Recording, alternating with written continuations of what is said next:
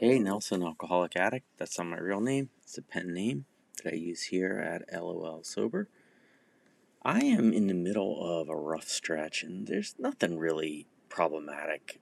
No big things going on in my life. I haven't skipped a bunch of meetings. I'm doing service work, making calls, all the things you're supposed to do.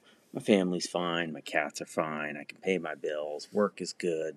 Everything's fine. And yet, I am super salty and moping around and ready to rumble if somebody wants to argue with me. I don't handle those days well because I just think I should be better than that. That I've done a lot of work, and I just don't want to feel that way in sobriety. I feel like that guy in the movie who figures out he needs to clip the blue wire on the ticking time bomb, and then he does, clips the blue wire, and the bomb just keeps ticking down anyway. And I just feel like I end up yelling to myself, I did everything right. What the hell? Make it stop. But there's a couple things that I do. I made a list of 5 that I did this week that really helped. Number 1 is breathe and remember that this is a normal thing that happens all the time. That's the truth, isn't it? Whether you're an addict or not an addict, whether you are a monk or not a monk, we all have those days. So I just try to remember, beat yourself up with a feather, not a baseball bat. Go to bed and get up the next day, try again. The second thing is get to a meeting. Duh. That's Recovery 101. Get to a meeting. It helps almost 100% of the time. So I did that, and it helped. The third thing is pray. Ask for help. Do I ask for help every time I need it? No, I don't. Should I? Yes.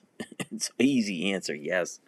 Um, do I know exactly what I'm praying to and when the help will arrive and what the help will look like? No, but it helps. It does.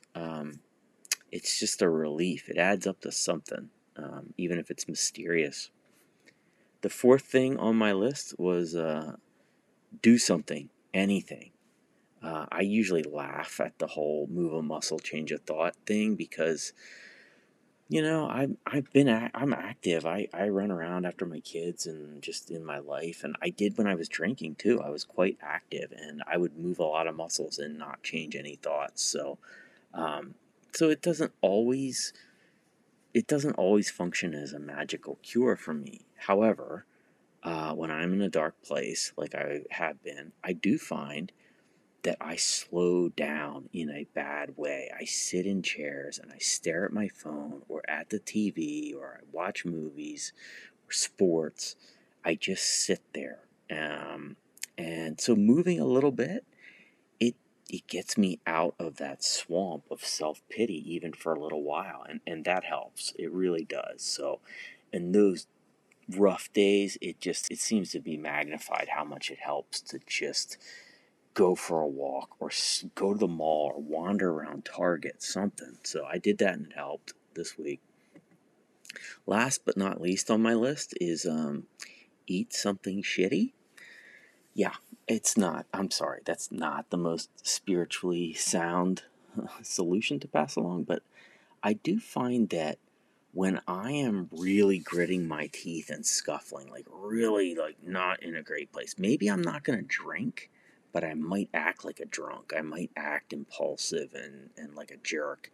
When I'm in that place, which I was, it helps to eat 2 peanut butter cups or 3 peanut butter cups or, 6 or 7 peanut butter cups, but never 8, okay? Because that would be disgusting and gross and just totally inappropriate. But seven's fine. I think seven's fine. Um, but in all seriousness, I do get some relief if I eat something that I really want to. And it isn't physically healthy necessarily, but it does. It boosts my spirits a little bit. And I never forget that one of my favorite recovery books, Living Sober, has a chapter titled Eating or Drinking Something, Usually Sweet, that talks about how sometimes you can just pound a candy bar if you're in a bad place. Of course, I'm reading that the way that I want to read it, not necessarily how the authors intended it. The chapter when you read it closely, it does not recommend that a foundational part of your sobriety is to eat crappy foods. Like, it does not say go clean out the candy aisle at Walgreens if you want to stay sober. That's just not, doesn't, that's not in there. I checked. So far from it, actually. It's mostly recommending that you only push that button if the situation is truly dire. So I don't think that peanut butter cups every day is going to help my sobriety for a long term. That's not really a plan.